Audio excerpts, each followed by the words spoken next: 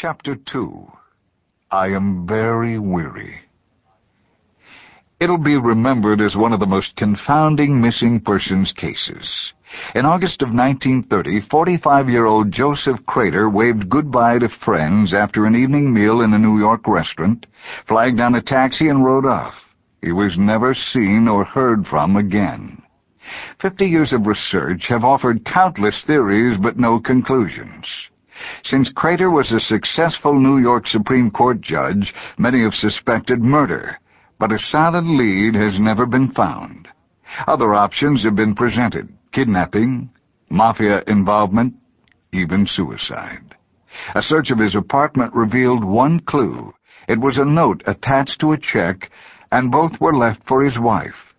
The check was for a sizable amount, and the note simply read, "I'm very weary. Love, Joe."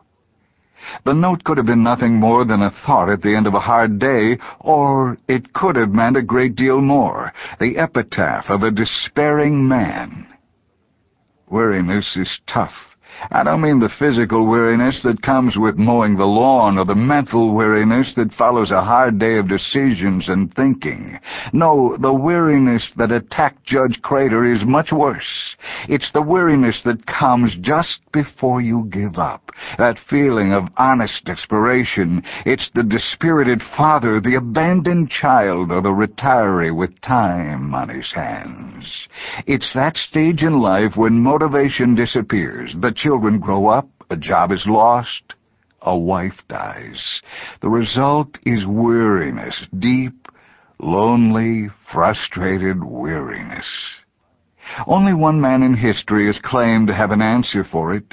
He stands before all the Joseph Craters of the world with the same promise: "Come to me, all you who are weary, and I will give you rest." Matthew chapter 11, verse 28.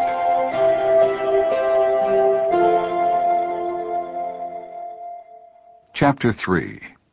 Now don't get carried away. Peter followed at a distance.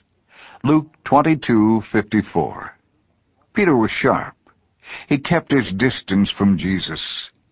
"I'll stay close enough to see him," Peter reasoned, "but not too close, or I may get caught." Good thinking, Peter. Don't get too involved. It might hurt. Don't be too loyal. You might get branded. Don't show too much concern. They'll crucify you, too. We need more men like you, Peter. Men who keep religion in its place. Men who don't stir the water. Men who reek with mediocrity. That's the kind of man God needs, yes, sir. One who knows how to keep his distance. Now, I'll pay my dues, and I'll come once a week, but, well, you can get carried away, you know. Yes, you can get carried away, up a hill, to a cross, and be killed. Peter learned a lesson that day, a hard lesson. It is better never to have followed Jesus than to have followed him and denied him. Mark these words: follow at a distance, and you'll deny the master, period. You won't die for a man you can't touch, period. But stay near to him in his shadow. You'll die with him gladly.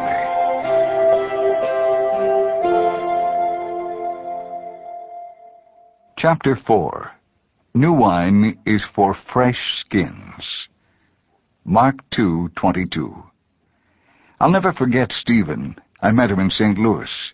His 23 years had been hard on him, his arm scarred from the needle and his wrist scarred from the knife. His pride was his fist, and his weakness was his girl. Steve's initial response to love was beautiful. As we unfolded the story of Jesus before him, his hardened face would soften, and his dark eyes would dance. He wanted to change. But his girlfriend would have none of it. Oh, she'd listen politely and would be very sweet, but her heart was gripped by darkness. Any changes Steve made would be quickly muffled as she would craftily maneuver him back into his old habits. She was the last thing between him and the kingdom. We begged him to leave her. He was trying to put new wine into an old wineskin. He wrestled for days trying to decide what to do. Finally, he reached a conclusion. He couldn't leave her. The last time I saw Steve, he wept uncontrollably. I held big, tough, macho Steve in my arms. The prophecy of Jesus was true. By putting his new wine into an old skin, it was lost. Think for a minute. Do you have any wineskins that need to be thrown out? Look closely in your closet. They come in all sizes. Maybe yours is an old indulgence, food, clothes, sex, or an old habit like gossip or profanity, or possibly like Steve, an old relationship. No friendship or romance is worth your soul. Repentance means change, and change means purging your heart of anything that can't coexist with Christ. You can't put new life into an old lifestyle. The inevitable tragedy occurs. The new life is lost.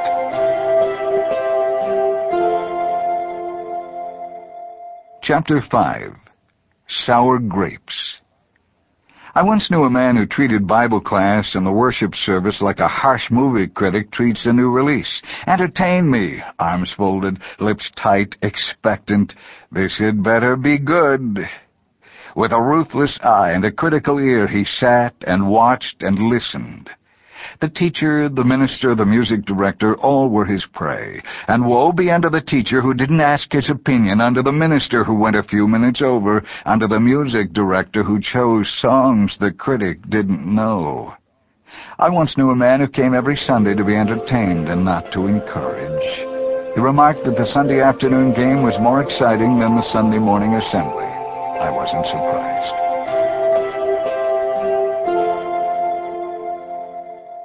Chapter 6. Billy Resigns.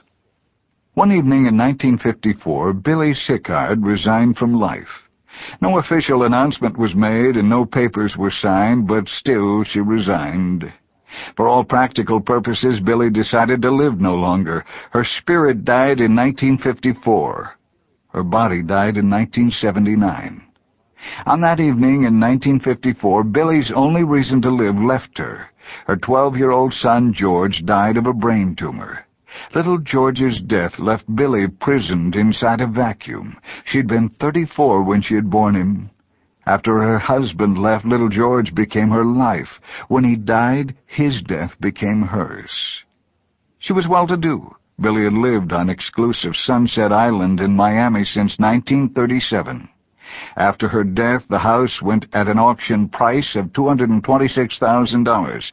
Yet all this was immaterial to Billy. Her life had been her child. They say that after George died in a New York City hospital, the body was brought to her home for a wake.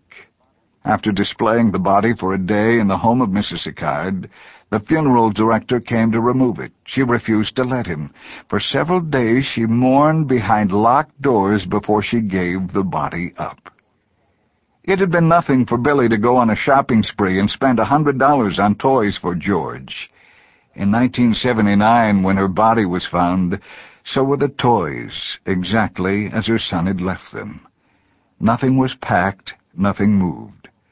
For 25 years, Billy had roamed in a house full of toys with a heart full of memories. When the house was sold after her death, little George's Cub Scout uniform was still hanging in the downstairs coat closet.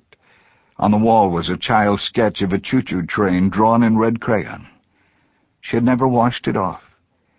His Mickey Mouse slipper sat in the corner of his bedroom. In the garage sat a 1941 Packard, a gift she had given to little George on his 10th birthday. When Billy resigned from life, she became a social recluse. Her yard became a jungle. Her home became a source of ghost stories and old wives' tales. She overate. She withdrew. She didn't care. Billy resigned. Her life stands as a quiet legacy to us all. Man must have something larger than death, or death takes man.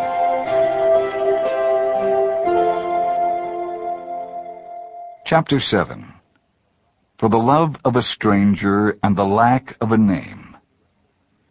John's life peaked at age 13 when he was homeroom president. So far, that office has been the high point in his life. John's life is an